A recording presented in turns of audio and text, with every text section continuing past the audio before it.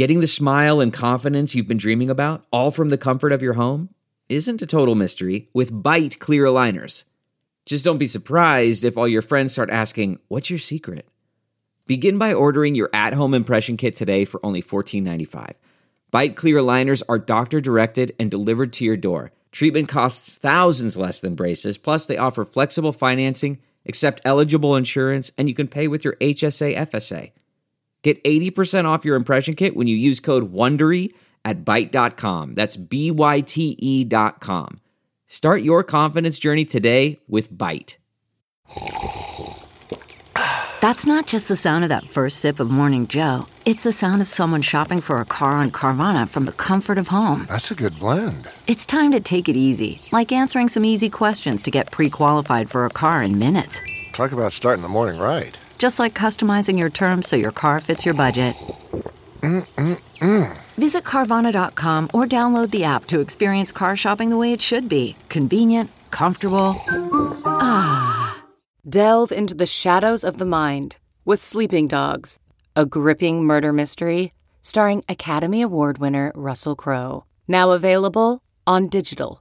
Crowe portrays an ex-homicide detective unraveling a brutal murder he can't recall. Uncovering secrets from his past, he learns a chilling truth. It's best to let sleeping dogs lie.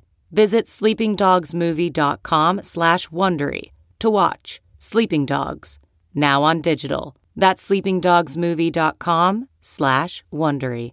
Welcome to episode 528 with my guest Ted Bunch. I'm Paul Gilmartin. This is the Mental Illness Happy Hour. It's a place for honesty about all the battles in our heads, from medically diagnosed conditions, past traumas, and sexual dysfunction to everyday compulsive negative thinking. This show's not meant to be a substitute for professional mental counseling. I'm not a therapist. It's not a doctor's office. It's more like a waiting room that doesn't suck. The website for this show is mentalpod.com. Mentalpod, also the social media handles you can follow us at. Let's dive into some surveys. This is from the Struggle in a Sense. Oh, I also want to mention, one of the things that I want to try to do in the future is to publish some books around the surveys. And to do that, I need the consent of the people who are filling them out. I believe. I could be wrong. It could be that just by filling it out, you're consenting for it to be read on the show. It might mean that you're consenting for it to be published as well. But just to be on the safe side, I want to start including, if people do consent to have it published in a book, I want to have a field where they can put some type of contact information. And so because of that, I have taken down the ability on the website for people to view other people's surveys. And I hate to have to do that. It was a difficult decision to do. But for now, if you're trying to read surveys, that's why you don't have access to them. So blame my publishing aspirations on that. This is from the Struggle in a Sentence survey filled out by Lil Codeine. I remember. You guys remember his first album, Snoozy? So good. Broke a lot of new ground. Snoozy writes about his PTSD. Gang activity and police brutality have caused me to almost never feel safe. I compulsively check all locks in the house before I can sleep. About being a sex crime victim. I'm not sure if it counts, but when I was younger, I dated a girl who was a sex addict and would try to sleep with me even when I didn't want to. And then a snapshot from his life. I have many memories of being told my problems were not relevant because I am a straight, white, cisgender male and I should appreciate my, quote, privilege. I grew up poor and have always struggled with depression. I've lost many friends to drugs, alcohol, and gang activity. I'm only 20 years old, but have lost over a dozen friends in the last 2 years. I feel I have no privilege. Well, first of all, thank you for your survey and sharing all of that stuff. And my thoughts on the privilege, the white privilege thing is first of all, it's not a contest. You know, who's pain or life hurdles matter more than others. It's not an either or. You have faced hurdles in your life, and people of color have faced hurdles that you don't. And there is a privilege in that specific area. But that does not mean as a whole your life is privileged. It just means you have the privilege of not experiencing racism because the color of your skin is something other than white. I don't know if that makes sense, but I really think it would be helpful if there was a way of expressing that didn't sound like it was minimizing the rest of people's lives outside of the skin color issue. Anyway, thank you for your survey. This is from the Struggle in a Sentence survey filled out by Grief Pancakes. Oh, this is my favorite. There is no morning breakfast like grief pancakes. A little touch of sad syrup. About her depression, this might be the closest to the feeling of depression that I experience. I feel like I'm locked outside on the patio and can see everyone through the glass going on about their life as if it's all gonna be fine. That is so good. Oh my God. Thank you for that. One of our sponsors for today is the online therapy provider BetterHelp.com. I just finished a session with my therapist, Donna, and she's helping me go through some stuff. As you guys who are regular listeners know, a lot of times I compartmentalize feelings that I don't want to feel, and I deny that I'm feeling them. And it's only until somebody goes, "Hey, no, really, are you okay?" that I stop enough to go, I guess I'm kind of sad. And then I cry. And so she is suggesting many things, but one of the things that she has suggested is I set a little aside a time during the day to just kind of check in, see how I feel, and that way it keeps the feelings from being this vague thing that I never really address. Instead, it's addressed, and then I can move on with my day instead of it just being this pinging thing that keeps kind of bugging me, and then I push away and it just stays vague. Anyway, if you guys want to try online therapy, go to betterhelp.com/metal. Make sure you include the /metal part so they know you came from this podcast. Then you can fill out a questionnaire and get matched with a counselor if they have one they feel is a good fit for you. And you can experience a free week of counseling to see if it is your thing. And they're licensed in all 50 states. And then finally, this is a Struggle in a Sentence survey filled out by Chessa. And about her ADD, she writes, it's like trying to find one voice in a crowd full of screaming people. About her anxiety. Anxiety feels like I'm made of glass. I feel like people can see through me when I want to be hidden, and if I stumble in the slightest, I'm afraid I'll shatter. About her anorexia. I can't look at myself without hearing my father's voice telling me that no one will love me if I'm fat. Wow. About her sex addiction. The only reason I want to have sex is to feel self-worth. It feels like a job I have to do to be loved. About her skin picking. I really need to wear oven mitts. That is so awfulsome. Can you imagine if that was the solution to it? Everywhere you go, you have to bring a hot dish to disguise why you have oven mitts on. Hey guys, is Chessa coming over? Yeah, should we order something to eat? No, she's going to be bringing food. You know she always does.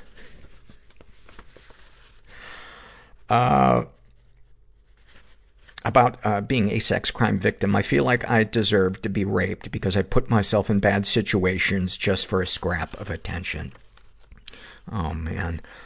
Sadly, so many people beat themselves up in that way as well. And it's one of the most common ways that survivors are mean to themselves. And it's a way of trying to make sense of what happened and to tell ourselves that the world isn't random and dangerous, but it's so detrimental to our long-term process of healing, because until we can really feel for ourselves and cry and process that stuff, those wounds just stay unhealed. About living with an abuser, my father told me that my bipolar was from the devil and it wasn't real. He told me I was being punished because I was bad. Your dad sounds like a terrific guy, and I would love to get to know him. If you could connect us, that would be fantastic. He and I could maybe go somewhere and just talk about the devil. He could criticize my gut, and a snapshot from her life. And by the way, I hope it doesn't sound like I'm being glib, even though the last 3 minutes have been nothing but solid glibness. That is fucking horrible that was the dad that you were dealt. He just sounds so fucking sick. And a snapshot from Chessa's life. During my darkest depression, I used to run through red lights when driving my car because I felt so numb but was too afraid to take my own life. I couldn't function without getting high. I felt like no one understood. I was unmedicated for my bipolar, ADHD, PTSD, and borderline personality disorder at the same time because I wanted to function without medications. Everyone told me I didn't need medications until they saw me off of them. I just wanted to get the fuck away from my life. You know, I couldn't have felt any lower. Grief, guilt, shame. Why wasn't I born a girl? There's a switch that gets flipped in my head. I'm supposed to be a girl. I experienced being treated like an animal. How can a just God... I have a vomit fetish. ...let humans do this to each other? Help!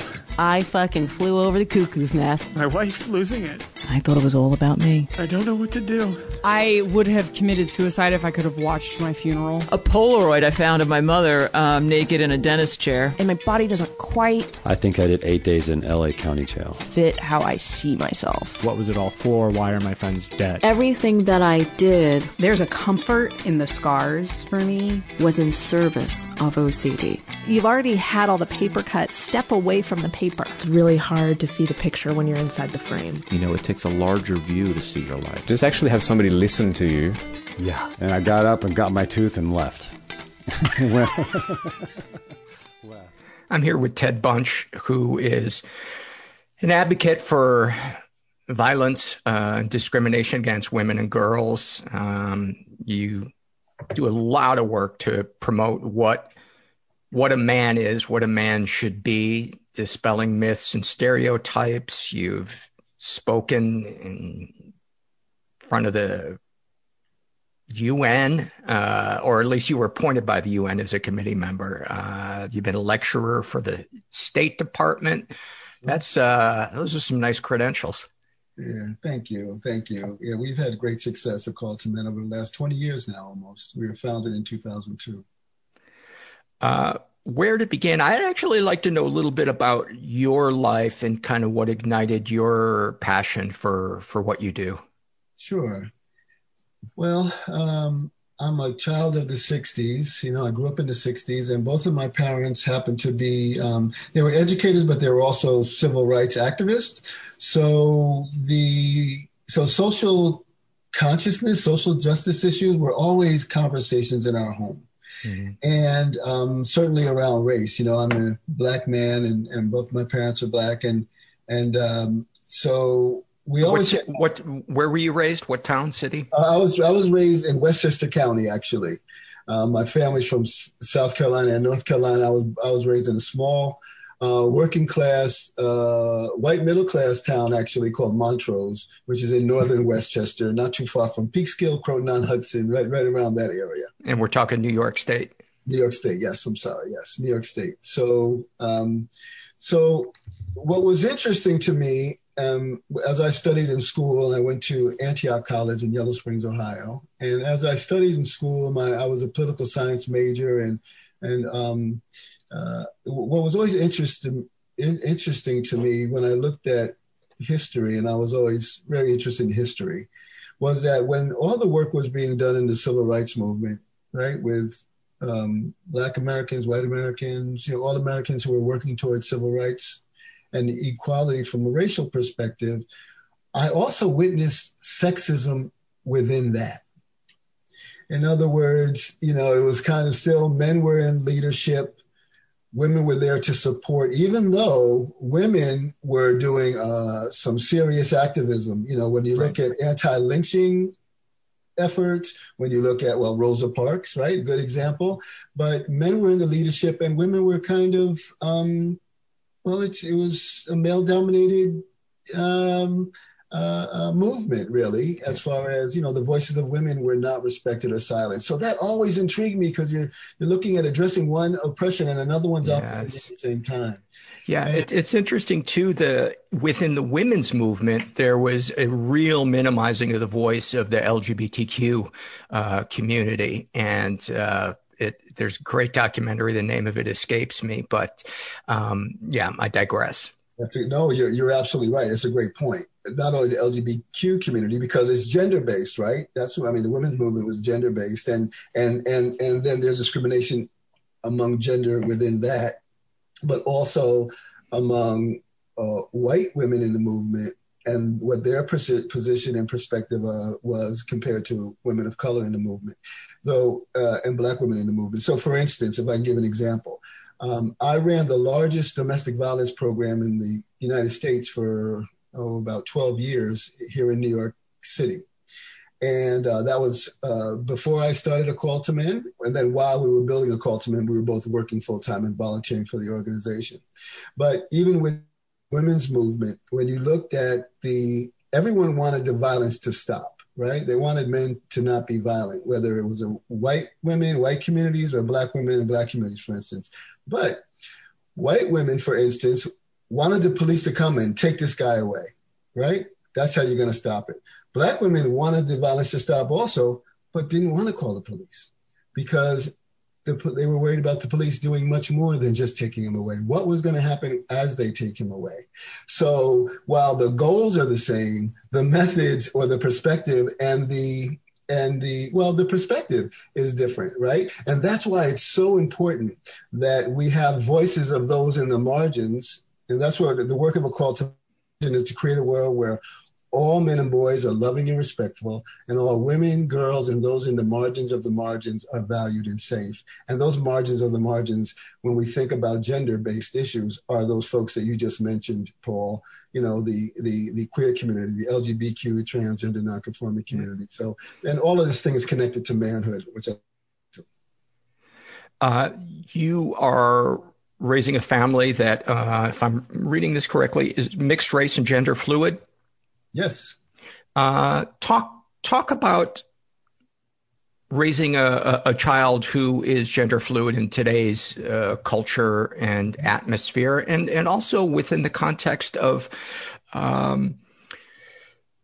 talking about discrimination against women and, discussion that historically has been very binary. Yes, very binary. As I go into this conversation, let me also just be transparent with folks that when we talk about men and raising boys and male socialization, while I try to be the best person I can be, I'm also someone who grew up with socialization around being heterosexist and homophobic.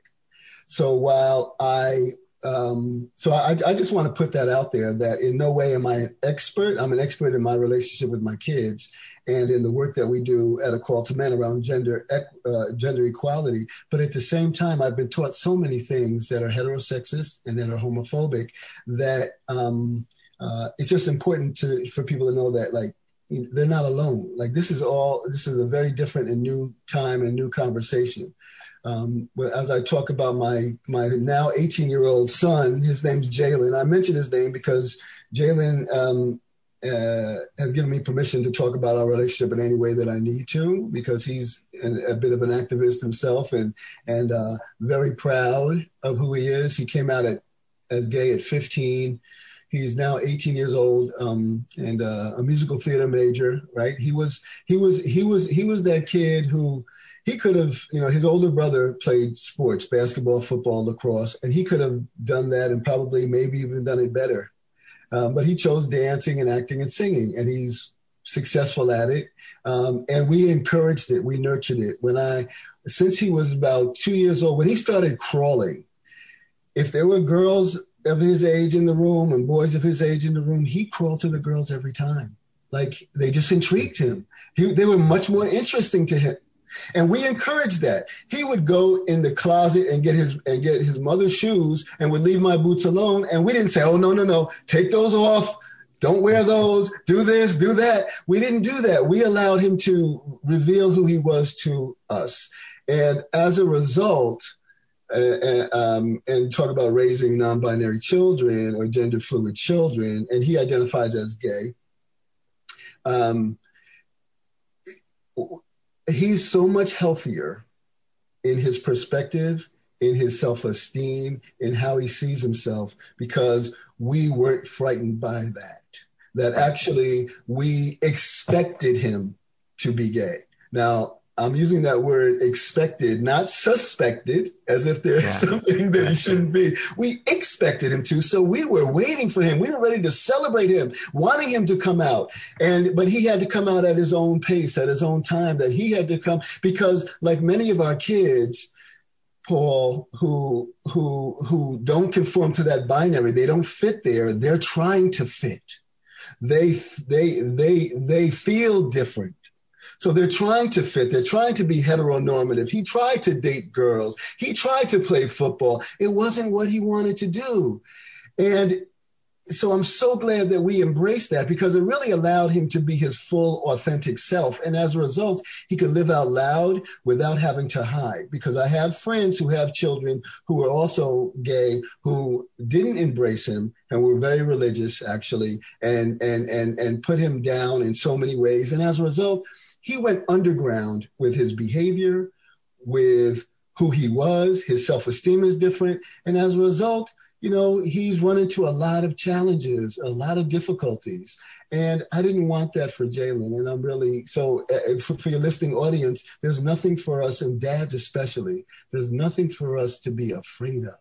It's so much wonderfulness to embrace with our children. They're all very different and very special and very unique. And my son, who's gay, and I have a daughter who's lesbian, I have 6 children.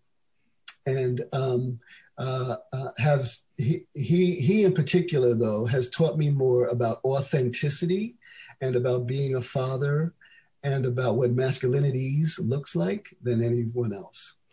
Well, what a good segue to talk about masculinity. I also want to plug your book because it's so cool. It's called The Book of Dares. You co-authored it with Anna Marie Johnson Teague, and it's called The Book of Dares: 100 Ways for Boys to Be Kind, Bold, and Brave. And I was browsing through it, and I mean the dares in there are so important for today's kids and really adults, both genders, but especially for boys.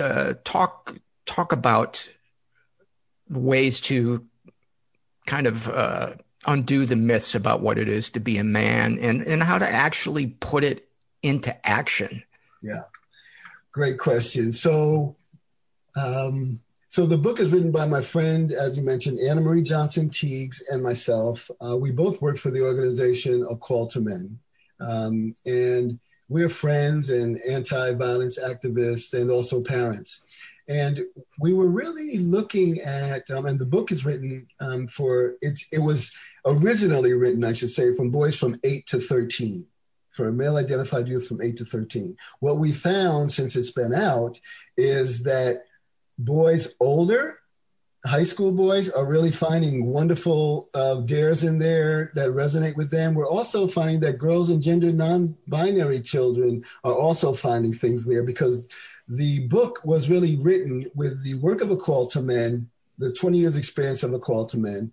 And it was written with 3 main focuses: authenticity, teaching children to be authentically themselves; gender equality, gender equity, and healthy masculinity or healthy manhood, and really challenging some of those things that our boys have to face as they're growing up to be men in this world, our collective socialization.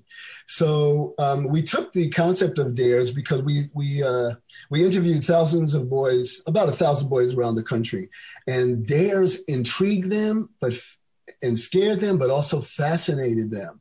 And when we think about dares, we think about kind of dares that are very risky, that are dangerous even, and we flipped it on its head and really changed it to positive challenges. So there's 100 positive challenges that are put in these buckets: healthy masculinity, gender equity, and authenticity. And it's really based on the teachings of A Call to Men, and really wanting to dispel some of the teachings, which is that A Call to Men coined a term called the man box to illustrate the collective socialization of men, how boys are taught to view manhood and what society says it means to be a man, Paul. The right? movies. Right, TV. Exactly. Yeah, anger, weapons. Yes, right. You're hitting all those points.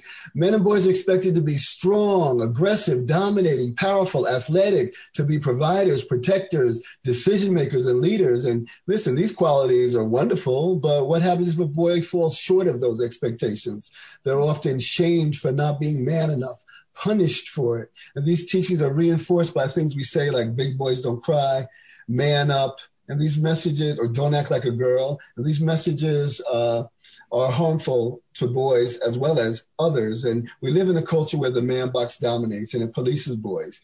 And it demands them to really obey its rules and punishes them when they don't. So when we look at the socialization, it leaves boys vulnerable. And this is what we wanted to really address, the vulnerability that boys are as we go into manhood, because we wanted to fill a gap. There wasn't a lot available in the marketplace for boys that focused on emotional health and well-being, empathy, self-esteem, right? It was a lot in this space for girls, but not for boys. Vulnerability, huge one. Yes.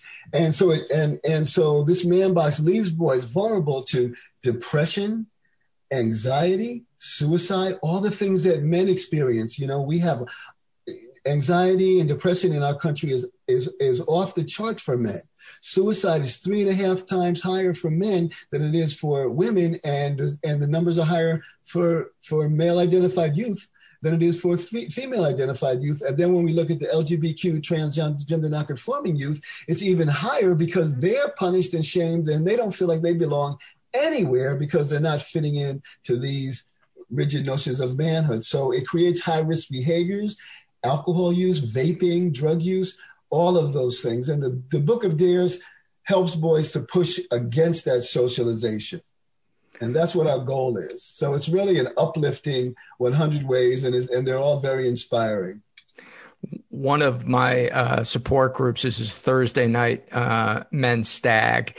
And when I got into recovery, people kind of turned me on to the fact that sometimes when you have same-sex meetings, people are less afraid to open up. You know, they're not looking to get laid. They tend to let their guard down a little bit more. Not everybody, but this is a room full of some real alpha dudes, you know, a former bouncer at a Hell's Angels bar, you know, professional athletes.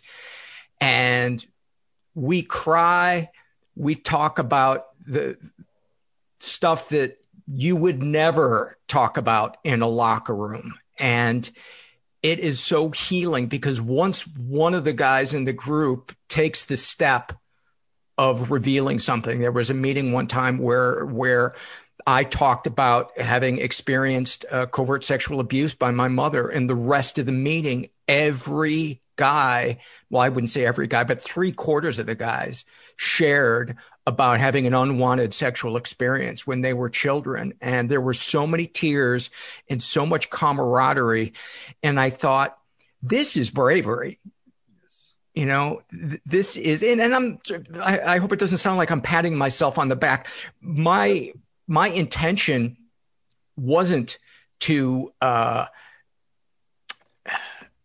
to necessarily help other people. I just wanted to be seen for who I was. I was desperate to have my story validated, and it was scary to do it. But because the safety of that room had been established for years before I opened up about that, it was a good enough place to do that. So how, let's say a kid's got a group of friends. It's great. He knows these dares you want him to do, but how does he walk through that fear when the vibe of that group is all of the things that we're working against? Well, man, you say a lot. Before I get to that, I have to speak on a couple points that you bring up, Paul. First of all, thank you for sharing what you just shared and your vulnerability to do that. And what I've found is I'm also one of those boys who had an unwanted sexual experience. And just as you said, we never talk about these things. And then when we do as adults, after going through all that pain, right? And even talking about being in recovery, men self-medicate in so many different ways because of the pain that we have that we never get to express, right? Whether it's being sexually abused as a child or being hurt and not being able to express those feelings. When we tell that little boy, stop crying, stop crying, stop crying. When we tell him to stop crying, we're telling him to stop feeling. He doesn't know the difference. And as a result, that emotional stress literally turns itself into physical stress as we get older. And we're dying 6 years earlier than women. Also because we're taught in this man box to not ask for help because you're not supposed to be vulnerable. So we don't go to the doctor when something is wrong, right? So all these things. And then we get involved and engaged in high risk behavior because we're taught that the way you prove you're a man is to do high risk things. So all these things, man, are really harming us. And just as you experience when you share those things with men, even those men who are in the most hyper masculine living situations, we work with all professional sports leagues, NFL, NHL, basketball, and NBA, Major League Baseball, Major League Soccer, military, law enforcement, hyper masculine spaces, man. And when we have these conversations, they get it more than anyone because they've had to live in the man box all the time. Right? What are some of the reactions when they hear? Talk about some specifics. You don't have to name names if you want to keep them anonymous. I won't name. Well, I want to share one thing.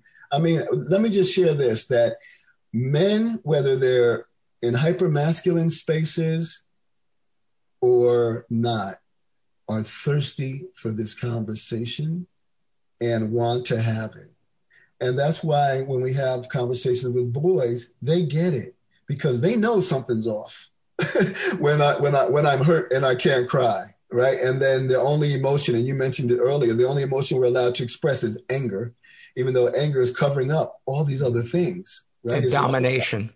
And domination, right. And domination of women, of children, of each other. Like that's what it's about. The aggression, and aggression has its place, man, right? I mean, if you're a runner or an athlete or even in the business world, aggression has its place. You want to be aggressive to succeed in some sense. If our military is in a conflict, I want them to come home, right? I want them to be aggressive, right? If it means them coming home or not, but not in our personal lives, that we don't have to do that. So you said so many things. And so the safe space is really important. And strength, when we start defining strength as vulnerability, then it's not how much you can bench press. It's how deep you can go, right? And so that's where the strength comes in. So I love seeing athletes because they're men who other men look up to. Like, Michael Phelps talks a lot about mental health.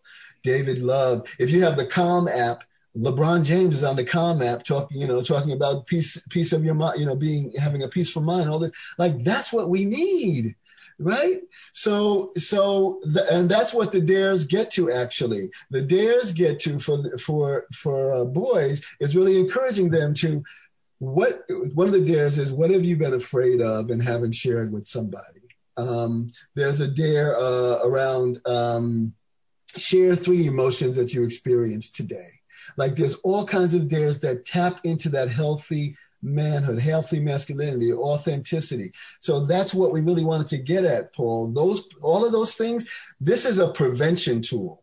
This is going to prevent suicide, anxiety, depression. It's going to prevent gun shootings. Those kids who pick up that gun are outcasts. They feel left out. I'm not justifying what they're doing. I'm just saying that our boys are in pain on so many different levels, and that it's not safe for them to share that pain without being laughed at, without being ridiculed, oftentimes by men. And even when we look at the sexual abuse that children experience, like yourself, me, and so many others, right? Most of that abuse, there's some from women to children, but a lot of it's from men to children as well. And when we talk about men and manhood, let me just share this. Because I want your audience to understand, as we talk about this thing and addressing the issue of manhood, I'm not indicting men. We're not indicting men in any way. It's an invitation. I think that's pretty clear. Okay, it's not about calling men out, but calling men in. That's really important because it's about love, man. The only way we can get through this is love. We've tried everything else. Yeah, I mean I think at the core of most of our emotional life, there's one of two emotions going on, and it's very hard for them to occupy the same space, is love and fear. I mean, you look at anger, and underneath anger is fear. Yes, absolutely. You're absolutely right. But we don't see, because we were that little boy who wasn't allowed to express their feelings or to talk about their feelings or even to name them. Right. So now we grow up to be these men who aren't emotionally, we're not literate emotionally.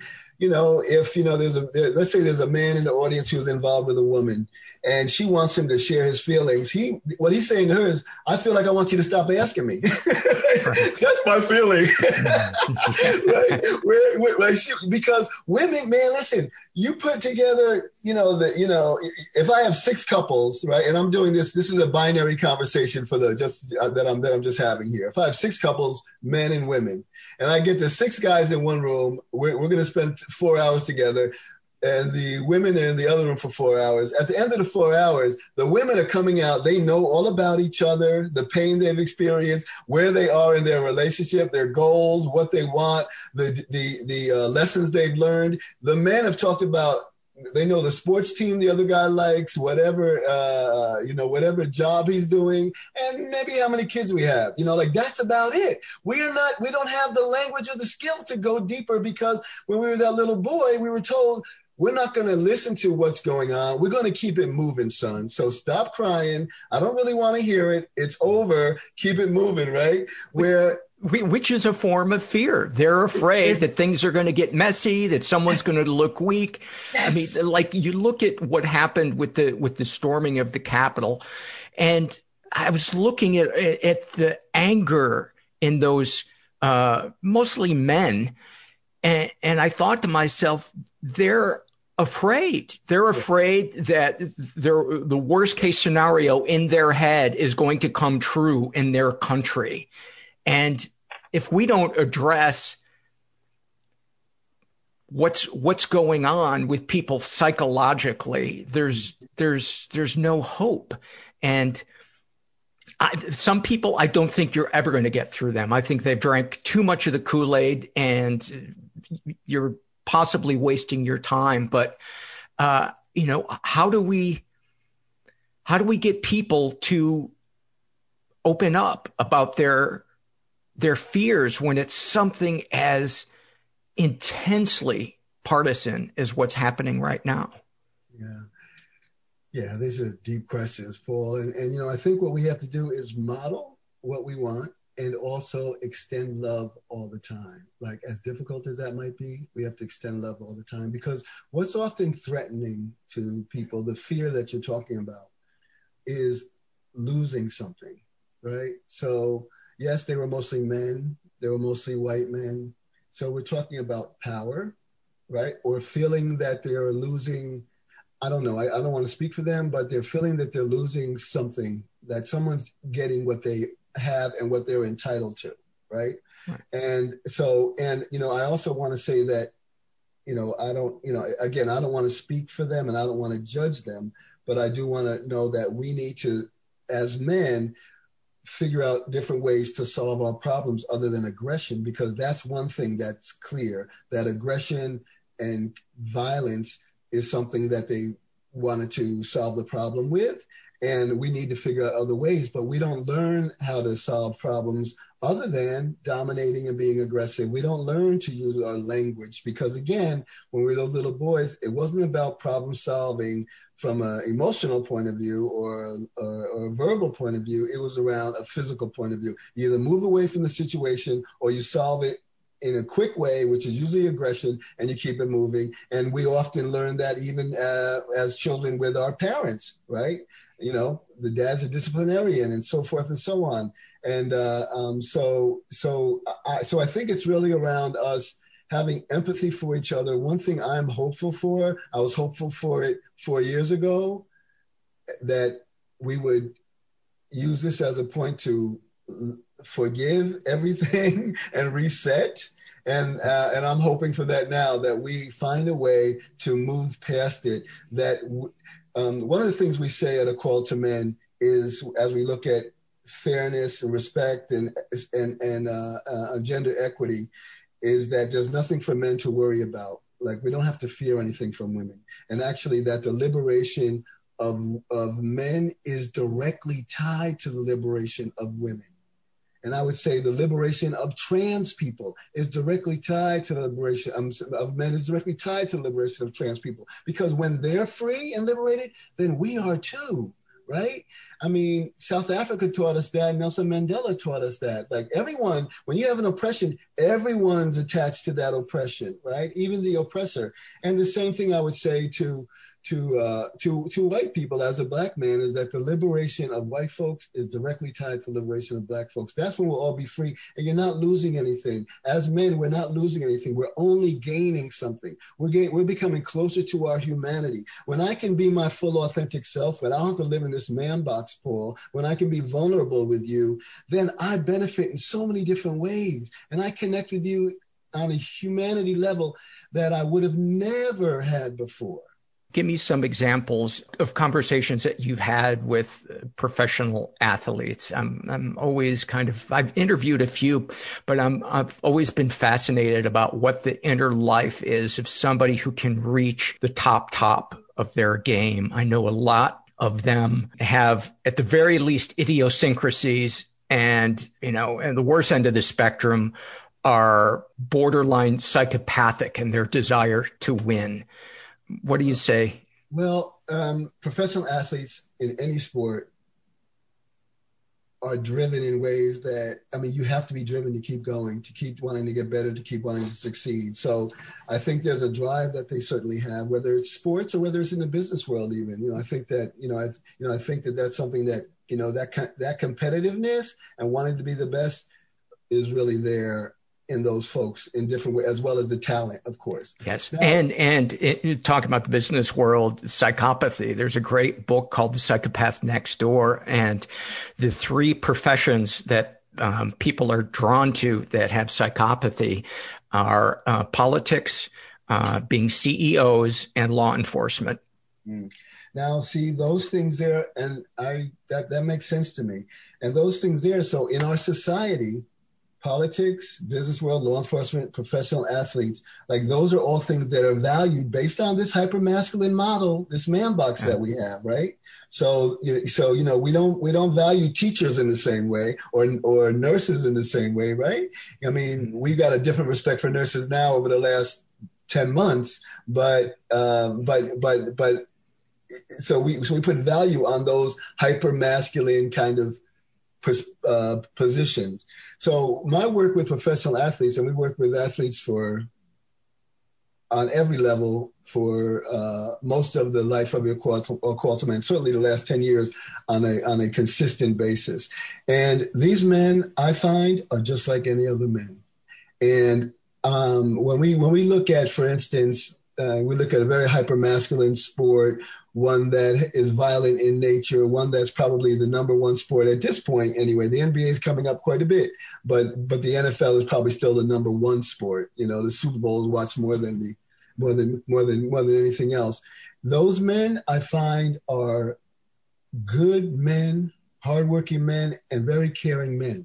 These are men who are very driven in their sport, certainly, but also are good men in their community and in their society. And actually, when you look at domestic violence or sexual assault in professional athletes in the NFL, it's actually at the level or less than the general population. Really? But when it happens, it's bigger, it's louder. Oh, because it gets publicized. Yes, yeah. And because there's a myth that because they're in a violent sport, they're violent men. And I have not found that to be the case. Oh, wow. I bought into that myth. Yeah, well, thank you for disabusing me of that. No, it's important. And, you know, whenever we're talking about subjects like we are, I always feel it necessary to say that I was not a friend of women for a large part of my life. I have shame when I look back at how I used sex as power, how I objectified. And I just want to make sure that I don't come off as this guy who always had it all together. And, you know, the rest of you, you know, catch up to me. It was easy to get here. It was not, you know, I hurt people. I was arrogant. I was entitled. I was all the things that today make me angry when I see it in a person. Mm-hmm. But I'd like to think that I am proof that, you know, assholes can become people that society benefits from. Well, I have no doubt about that, Paul. And let me just say also, I'm going to join you in that I have not been the perfect man, and there isn't a man out there in the listening audience who has. He doesn't exist. And I'll tell you why. We've all been taught not to be friends of women. We've all grown up in a sexist, misogynistic society. We've all been taught three main pieces. When we're talking about the man box, the collective socialization of manhood teaches us three main things. If you can just let me share this a little bit, because I think it will resonate with all the men on the line. So these three things are, we're all taught that women and girls have less value than men and boys. We're all taught that. Right? Doesn't mean you believe it. Doesn't mean you act on it. But we've been taught that. For example, I'm just going to put this out as a hypothetical. There's a 6-year-old boy on Main Street, USA, in the community of anyone listening in this audience. Great kid, spending time with his uncle, his coach, his father, an adult male teaching him how to throw a football. And he teaches him how to throw a football. He's got a miniature football for him. He has his fingers on the laces. He's teaching him how to throw it. And dad, uncle, coach, big brother gets a little frustrated and says, son, you have to throw harder than that. You throw like right? Okay. Everyone knows the answer to that. Chicago Bear. Right. Everyone knows the answer to that, right? Now, it doesn't mean you believe the answer, but you know it. So what does that mean? That means that, how did you learn that? We've been taught this. It's in our socialization. It's in the air that we breathe. We do things like that all the time. On the golf course with some of your friends. Hey, buddy. All right, girls, let's go. Right? All of those things where we're putting women and girls down all the time. So we're all taught what you said, that you're not a friend to women. We've all been taught not to be a friend to women. Actually, if you are a friend to a woman, you're seen as less than a man. In other words, if I have a high school boy in your community, Paul, or any high school boy, great kid, his name's John. John is going out, he's a senior, perfect. He's your model kid, model student. He's a senior at your local high school, taking out Kathy for the first time. He's taking her to a movie. This was before COVID. He's taking her to a movie, and he's getting on a group text with a couple of his buddies, right? And he gets on a group text and say, hey, guys, I'm going to take Kathy to a movie. I'll hit you guys up later, right? Okay, they give him a little crap for that. Oh, take Kathy to the movie, blah, blah, blah, blah, blah, right? But he takes her, right, brings her home, perfect gentleman, gets back on the group text and says, hey, guys, I'm back from the movie. Is the first thing those boys ask him is, how was the movie? No. It's no. Did you fuck her? Right. Where did they learn that? They're 17 years old. We pass it down from one generation to the next. Now, if John has the courage to say, oh, I wasn't trying to get anything, I just want to be her friend, they got words for him for that too.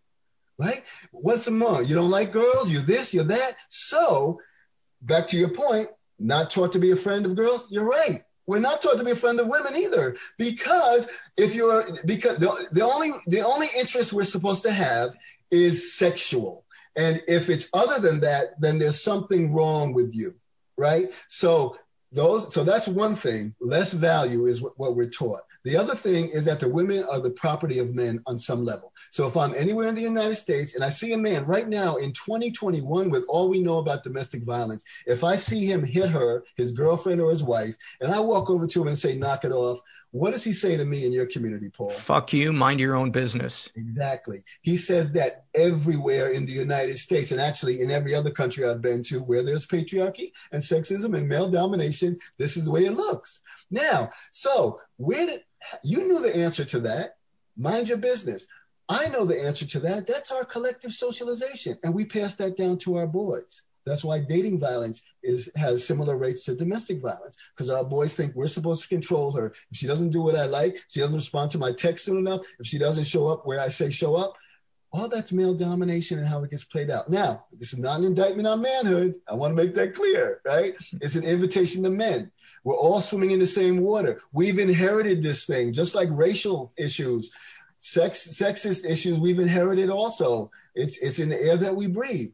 And then the final thing is the sexual objectification of women is something we're taught. So that even when Me Too occurred, right? We all fell back on our heels a little bit as men. Every man, including myself, looked in the rearview mirror, because we know that we've had something to do with that on some level. And I haven't met a man, and we've been in front of, since the inception of the organization, at least 1 million men physically in front of. We do a lot of work. I haven't met a man, Paul, who hasn't either done something or said something that has sexually objectified a woman, or witnessed another man doing something or saying something and did nothing about it, including myself. Now, I would do something now, but you want to go back to my college days? Oh man, I don't want you back there. So this is my point, is that we're all taught this. And I can say confidently that I haven't met a man, because one of the ways that we have to prove that we're men is to objectify women. So saying you look great in that dress sounds differently now than it did 3 years ago. But men say that because we think we're supposed to say it, because the only way we interact with women is a sexual way, because that's all we've been taught they are to us.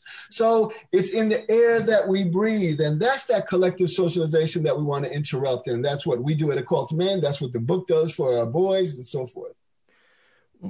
Thank you for all that. I mean, there's so much illuminating stuff. And as you were talking about that, I was thinking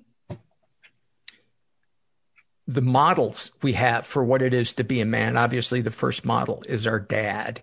And, you were talking about befriending women and instead of objectifying them. I think one of the things that hampers a lot of kids is growing up and seeing their parents in a loveless marriage. If your dad isn't a friend to your mom, if he's not interested in what she has to say, that does so much. And I think I'm certainly not blaming it on my mom and my dad, but I'm saying that there was a void there for me to see how to be friends with a woman. Yes. I would agree that, what we're exposed to as children totally impacts us, and that those men in our lives, our dads, were not taught really how to be friends also. I'm not excusing behaviors. I'm not sure. I don't know your relationship your dad and mom had, but that wasn't what we were taught to be providers. And then we come home, put our foot up. She's supposed to serve dinner. And you know what I mean? That's from the old school that I'm from. We're from the same generation. Yeah. So, so yes, it really falls on dads to have these conversations with our boys and to model the behavior we want. You're absolutely right. Because if he would have modeled something differently, you would have seen something differently and maybe interacted with women in a different way. But even with the dad who models things perfectly, right? Like I don't do it perfectly, but I have conversations with my kids all the time around gender, around race, around religion, around respecting people, right? Around heterosexism. But they go out into the world and get all these other messages, and they come home and it's like I have to give them a tune-up. Right? Well, I got to alter that. I got to change that a little bit. Let me take this out and put this back in, right? So even with all of that, now what the beauty is, though, for myself, unlike you, my dad wasn't in my life. He and my mom divorced when I was about 6, and he had mental illness. So it was probably best that he wasn't, right? Because he was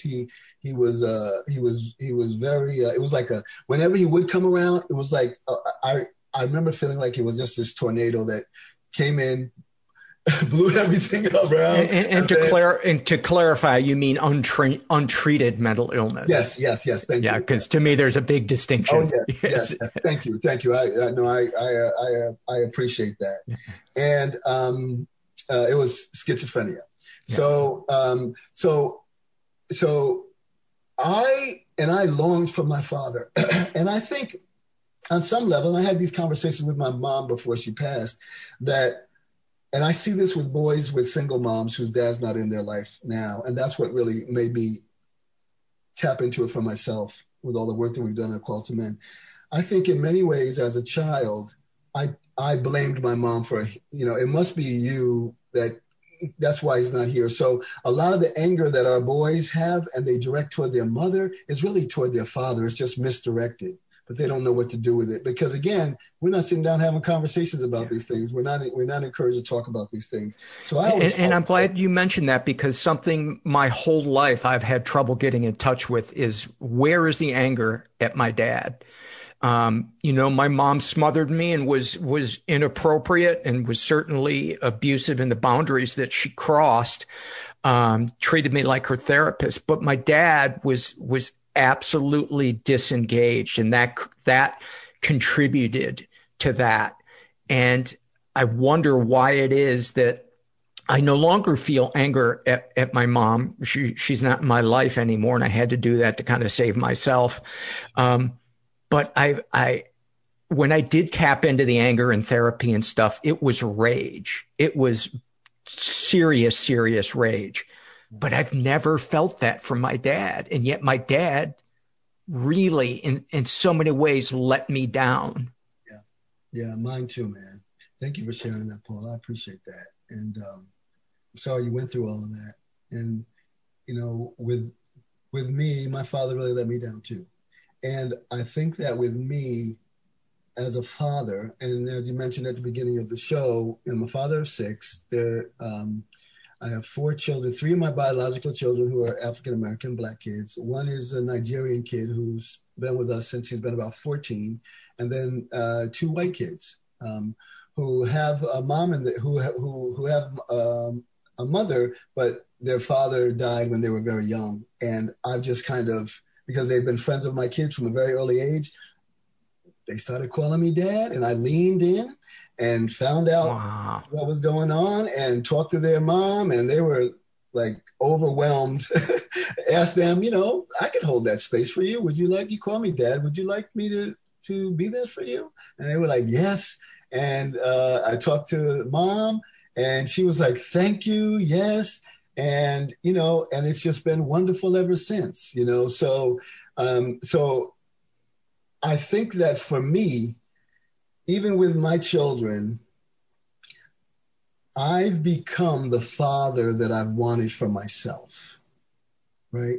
So, and, maybe overcompensating in some ways, but I think we all do that as parents in one way or another. But that's really what I try to do. What would I, what would I have wanted? So it's not only being the best father for them I can be, but it's healing the little boy in myself too. Isn't it? It sounds cheesy, but the power of love and the power of service, and not to the point of codependency or at the sake of ignoring your own needs, but when you take care of yourself, and I know I'm preaching to the choir, but when you take care of yourself, you have an abundance then of love to give and your battery isn't drained and you're not giving from a place of fear of being judged or being a bad person. Rather, I want to give this.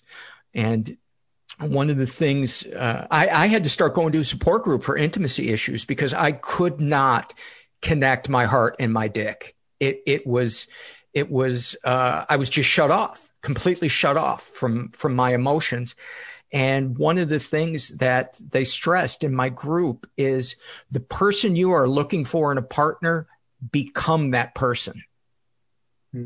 And that was a real revelation, because so many of us think that if we can just find somebody, they're going to fix us. They're going to fill that emptiness. That's good. Yeah, that's good. That's good.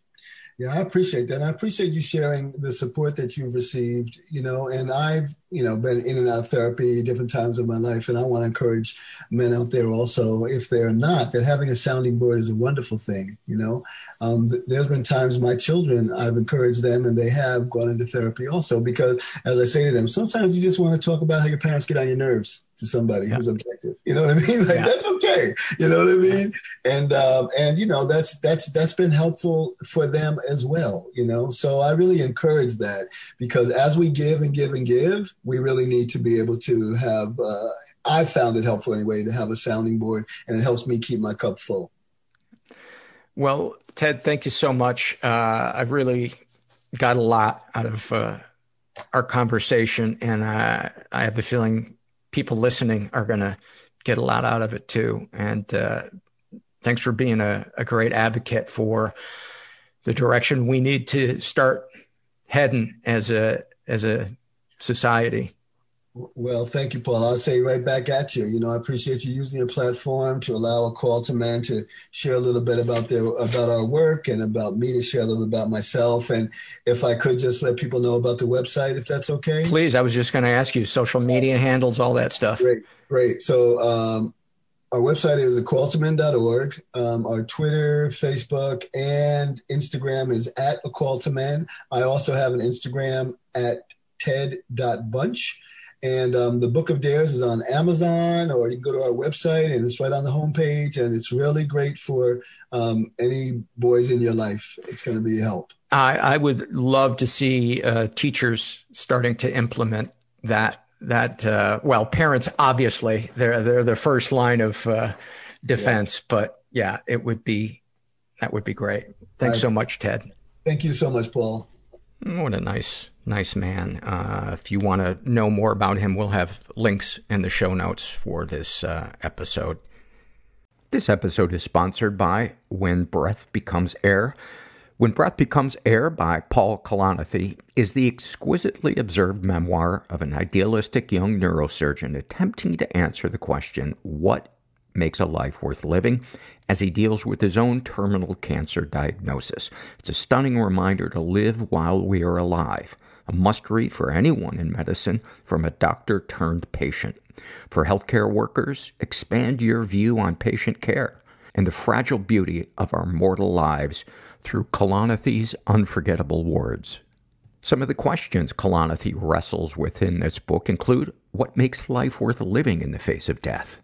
What do you do when the future flattens out into a perpetual present? When the future is no longer a ladder towards your goals in life? What does it mean to have a child, to nurture a new life as another fades away? When Breath Becomes Air is a #1 New York Times bestseller, Pulitzer Prize finalist, and named one of the best books of the year by the New York Times Book Review, People, NPR, The Washington Post, Slate, and more. When Breath Becomes Air is available wherever books are sold. Learn more at prh.com/breath.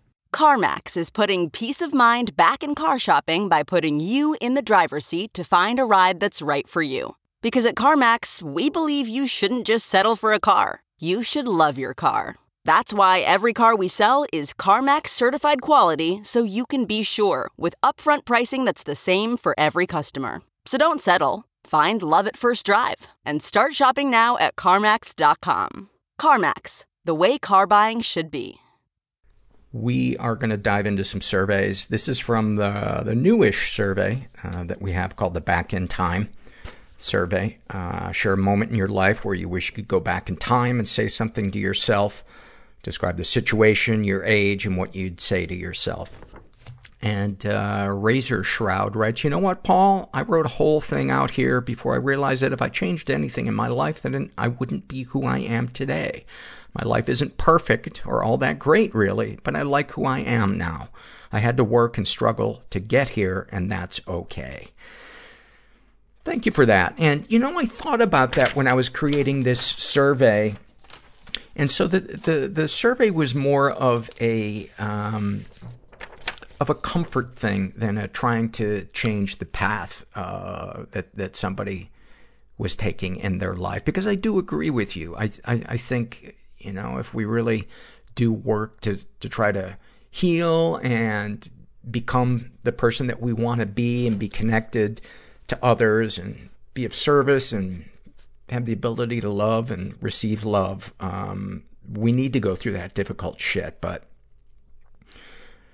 anyway, this is from the same survey filled out by Todd S. And he writes, when I was a college freshman, I wish I had heard, you can just take classes that interest you until you find your way. Or when I stepped into the next level of business to hear, slow down, look at the big picture here. This is actually a great opportunity. Nobody's trying to screw you. Thanks for that, Todd. And that described my experience in college. I think I changed my major about 5 or 6 times before I finally landed on the very valuable theater degree. This is from the Loves survey filled out by Electra. And she writes, I love moving into my own place where I feel safe and at home for the first time since I can remember. I love getting to use my cups that I've had in storage for years and hanging up my blue 1990s iridescent dolphin door beads. I don't know what the fuck those are.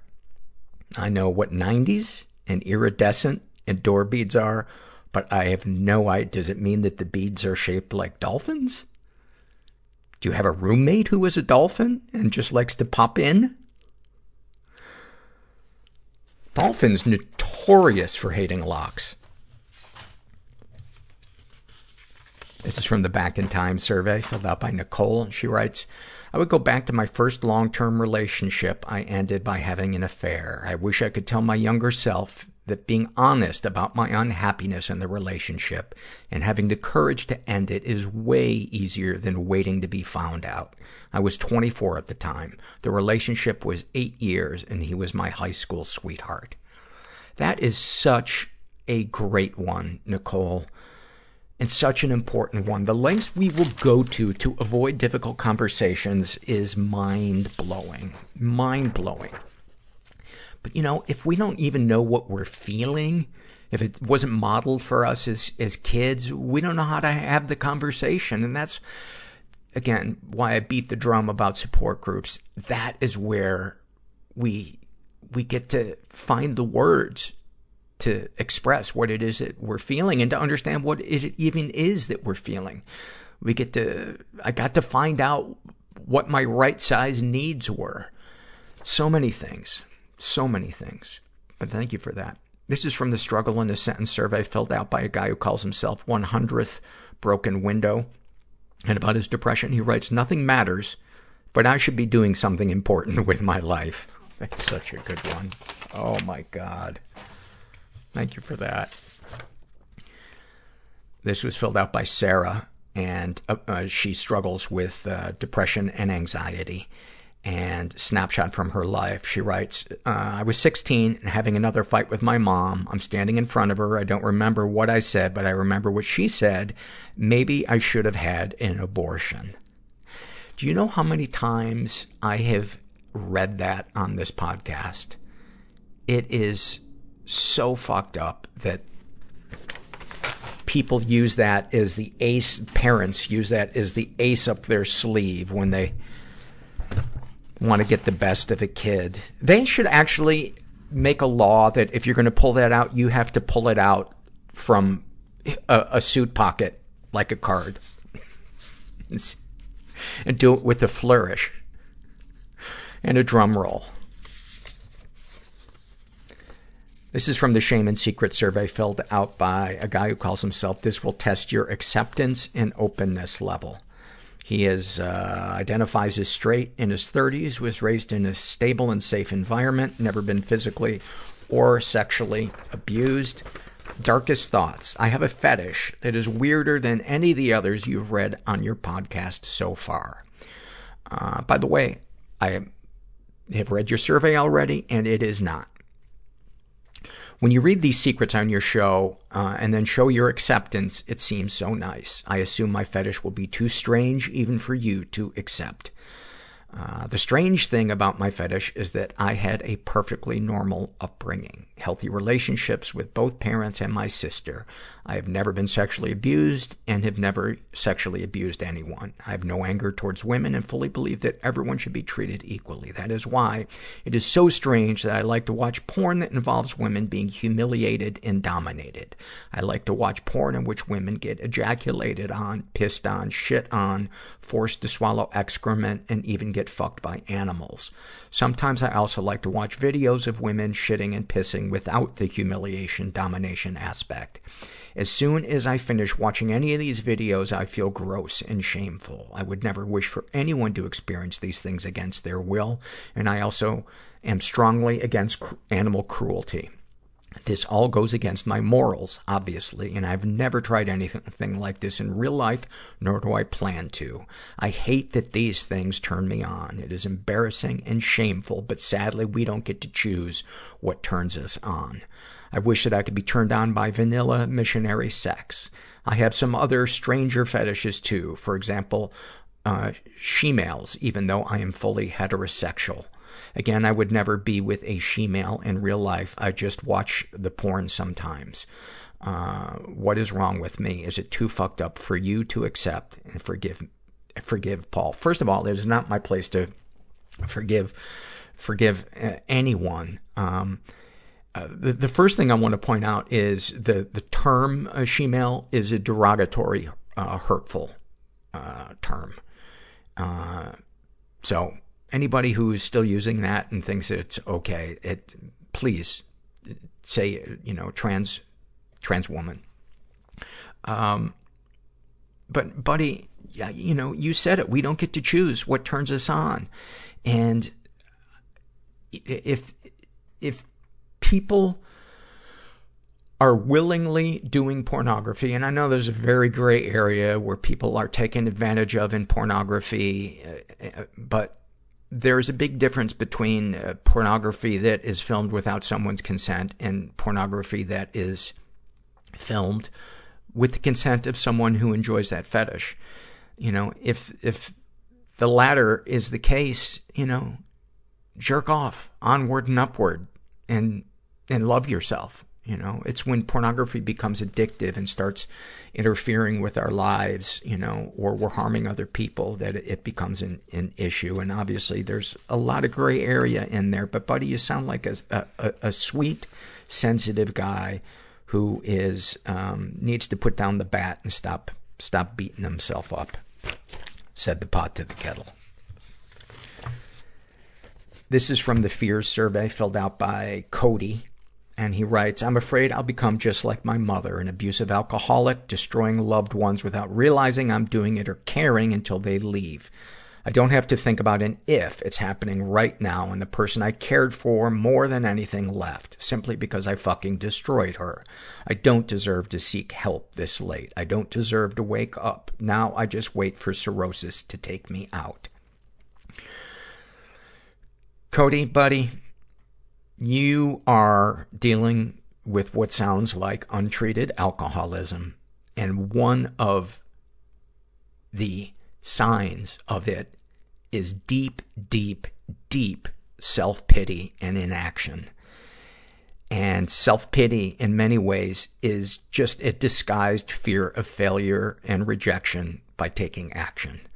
And for many of us, myself included, the fear of dying had to become greater than my fear of asking for help and looking foolish or weak or wrong or all of the other intellectual things that I had used as my shield of armor to go through life. Turns out vulnerability and human connection and a sense of purpose was what I was looking for, but I didn't know it. And if you stay in this place of self-pity, you will miss out on that. And it doesn't have to be that way. You know, inside the you that is, you know, quote unquote, quote, destroying loved ones is probably a sensitive, beautiful, caring guy that has no tools to cope with the feelings that are overwhelming him. And as a result, you turn to alcohol because you've never tried anything different. So, a little tough love, buddy. Get out of the self-pity party and ask for some fucking help. You're worth it. Now I sound like a fucking soapbox, touchy-feely Sedona douchebag. This is by my buddy Joe Carell, the Back in Time survey. He writes, probably go back to my early 20s. I would say relax. You're going to live an unusual, fascinating, exciting life. Try to enjoy all the little moments and really appreciate every second. Love, Joe. Thank you for that, Joe. This is from the love survey filled out by Earl. And he writes, I love getting an iced coffee and pouring in some creamer and just watching it blend into the dark coffee. That is such a great one. Such a simple one, too. And I think it's also turbocharged by the fact that we know we're getting our caffeine fix.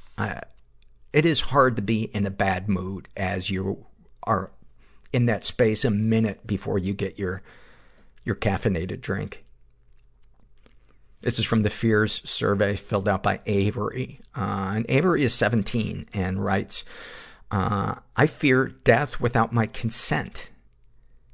I'm ready to go to the next life, but I want to go on my own terms. I'm okay with leaving this world at any time in any way, but I want it to be when I am ready. I don't know if that makes sense. I think it does make sense that we don't want to suffer or for it to be random. But I don't know, just something about the phrase death without my consent just made me laugh. I just suddenly pictured the Grim Reaper handing you some gigantic form you got to fill out. Just pointing with his scythe. If you could initial here and here again and here. I found out, by the way, what the difference is between a scythe and a sickle. Up until I searched this about an hour ago, I thought scythe was also pronounced sickle. Oh, I'm an idiot. Found out the difference is a scythe, which is spelled S-Y-C-T-H-E, was used to harvest crops by swinging it. It's a curved blade. And you just do it freely. You don't hold the crops while you're doing it. Whereas a sickle, you have the option of, it's shaped the same way. You have the option of holding the crops while you swing the blade and harvest them. And apparently the Grim Reaper uses a scythe, which I assume is because he's got a bum shoulder. Oh, don't say it. From all the Kennedys. I had to say it. This is from the Shame and Secret survey filled out by a woman who calls herself 2 Teabags. She identifies as mostly straight, but bi-curious. She's in her 30s, raised in a pretty dysfunctional environment. Ever been the victim of sexual abuse? Some stuff happened, but I don't know if it counts. My body has memories that my mind does not, and this strikes most in relation to my sexuality and intimacy. I have always had a strong sex drive and fantasize regularly, yet I have always found it hard to fully relax with a guy when we have been physical together. Feelings of fear and mistrust are often present. I go through the motions. Having said that, I have not been physical with a guy in several years. I've always wondered if I was molested at a time that I cannot remember, but I have never discovered this. My father, who has since passed, often made inappropriate comments about women in front of me and my sisters. He talked very openly about his sexual encounters. I guess you could say he objectified women. Despite all of my therapy, I still feel that there may be something deep in the tissues of my body where a man took advantage of me. Yes. Your father took advantage of you. He used you. He sexualized you. He abused you. That is emotional sexual abuse. That is covert incest. Foisting your sexuality onto an unwilling child is a form of sexual abuse. So, in my opinion, you don't need to be looking for some magic bullet to explain it. It's right there on the page. You felt unsafe. Your dad was fucking creepy. And yet this trauma may be a result of something else. This is not something anyone truly wants, is it? I very much relate to what you're writing, by the way. It took me 50 years to understand what happened to me was covert sexual abuse, and that it was at the root of my fear of intimacy and anger and sadness and fear of trust. She's also been emotionally abused. Well, not surprised. My dad was a very angry man. He was quick to shout, to lose his temper. He was emotionally unavailable a lot of the time. He was always stressed when he came home from work. I spent my life walking on eggshells around him. He would beat the shit out of you about something, then probably feel guilty, would suddenly act like nothing had happened, only to get angry again when you saw you were still hurt. He sounds like a total narcissist, which people who abuse their kids, especially sexually, man, is there an act more narcissistic than that? It sounds like with your dad, it was all about him, all about his feelings. And deep inside, he is probably a hurt, emotional 5-year-old trying to cope with life, but that doesn't make what he did okay. Having said that, any positive experiences with the abusers? Well, my dad always tried his best to provide for us, even if he did it badly. He had a wicked sense of humor, and we shared many a joke when I was older. Darkest thoughts. During my worst periods of intrusive thoughts, which I didn't know were intrusive at the time, I would think really aggressive thoughts about people, like internal Tourette's. I even began having really racist thoughts about black people especially. This only fueled my anxiety further and made me incredibly ashamed. I have sometimes also had intrusive sexual images about children, brief and very graphic. Sometimes when I was fond of a kid when I was teaching English abroad, this thought would come to me. Thankfully, they weren't too persistent. Darkest secrets. Despite being very guarded, I'm a pretty open person about the dark things in my mind, probably because of all the agonizing I did over the years. That's not to say I still don't think deep, dark things, but for some reason I am drawing a blank. Sexual fantasies most powerful to you. They fall into 2 categories: purely physical sexual pleasure, lesbian fantasies. I used to feel very conflicted about these, but realized they are pretty common. They really do fire me up physically. The orgasm I get from them is much more intense and long-lasting. The women in them are usually fictional, not people I know. Physical and emotional pleasure. These always involve some guy I'm obsessed with and really fancy. I assume that you're English and meaning fancy as in you really like him, not fancy in that you're blowing him while he wears a tuxedo. In recent years, they mainly consist of me shagging them passionately, and that it's really amazing. I guess it's a fantasy of something I've never experienced because of my trauma and dysfunction. I try not to get too emotional about these because I often end up crying if I do. Sharing that makes me think no differently, really. What, if anything, would you like to say to someone you haven't been able to? To a lot of people in my life that I've crossed paths with and still don't know anymore, I'm sorry if I seem rude or distant. I'm sorry that I had to go. It just gets too much. I get overwhelmed. My system literally can't handle it. You are making me feel uncomfortable. My face hurts and I need to go. Please don't take it personally. Just leave me the fuck alone, okay?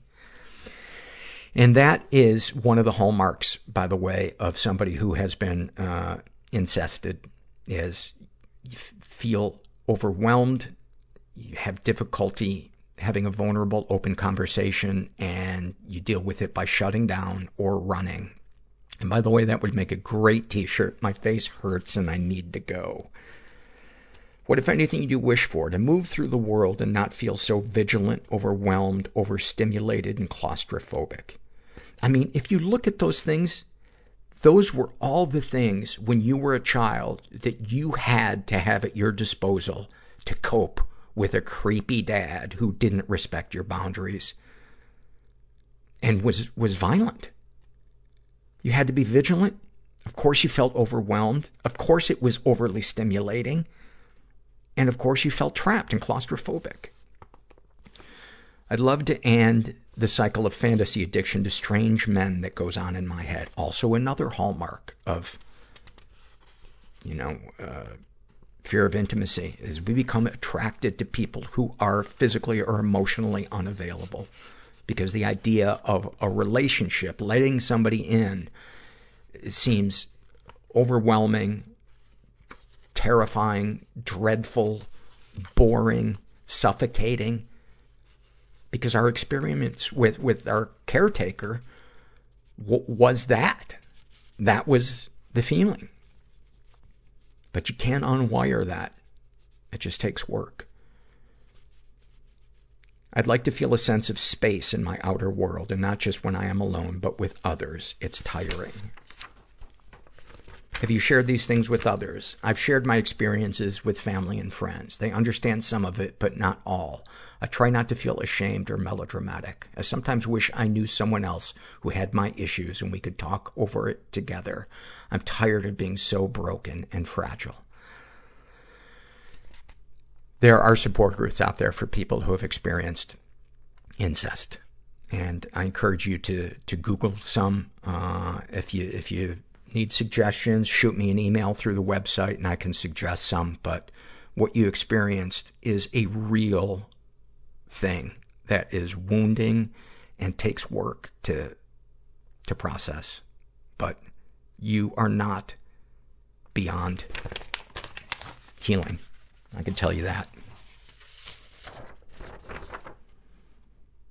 Psychopaths are beyond healing because they don't believe they need healing. But a person who is seeking to grow and become whole, I like their chances. This is an awfulsome moment filled out by Not John. And he writes, I went to a benefit show to support my friends while visiting my hometown a few years ago. It was a blast. I got to see a lot of my old high school friends and acquaintances. Later in the evening, I ran into a friend who was a bit shy and reserved in high school, but had really grown into themselves since I moved away. They had realized they were non-binary and learned to let their freak flag fly and were really rocking it. As we were talking, a friend of theirs joined the conversation. They proceeded to explain to her that, quote, this guy was a big influence on me in high school, really taught me how to accept myself for who I was and helped me open up. I'd like you to meet John. My name's not John. Fucking love it. Oh my God. Thank you for that. And then finally, this is a happy moment filled out by Veronica. And, Veronica identifies as male, but questioning.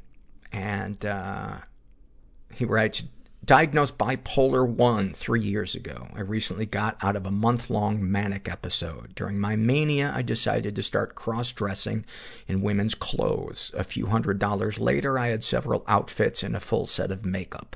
I decided on the name Veronica because I felt it was a sexy name, and I don't know a Veronica in my day-to-day life. I dressed up and sexted a few dozen random men and women for a solid month during my mania. Now that my mania is over, I am thrilled to say Veronica was not just a phase or a manic mistake, but here to stay. My close friends have all been nothing but supportive, and I go over to their houses and dress up regularly. My therapist suggested I keep Veronica special and only reveal her to close friends, and I fully agree now that I am not in mania. I love deciding one day I want to be feminine and another I want to be masculine. I am not sure what I would classify my gender anymore. I'm also not sure what my end goal with Veronica is or if I will ever go out in public. All I know for certain is my blonde wig looks fucking gorgeous. Goddamn right, Veronica. Goddamn right it does. That is so awesome. And yeah, I love that you don't feel like you need to put a label on what anything is or where it's headed. You know, that's how it should be. Just love it. Love it. High five. Not only to you, Veronica, but your rockin' wig. I hope you guys enjoyed this episode. Actually, there's one person I hope hated this episode. And if they did enjoy it, I cast them to hell. And I cast them to hell not with the sweeping arm motion that you imagine. I cast them to hell by cupping them in my hand and rolling them to hell like a yo-yo. But there's no coming back. It's just straight down. Just like a missile. Just a hot missile. Boring through the core of the earth. Which brings up the question, is hell at the center of the earth? Because if hell is beyond the center of the earth, then on the other side of the world, hell is not quite at the center of the earth. I got some research that I need to do. And by research, I mean playing my video games until I hate myself. Anyway, just never forget that you are not alone. And thanks for listening. Everybody I know is bizarrely beautifully Everybody fucked up I know in some weird way. Bizarrely beautifully fucked up in some weird way. Bizarrely beautifully fucked up in some weird way.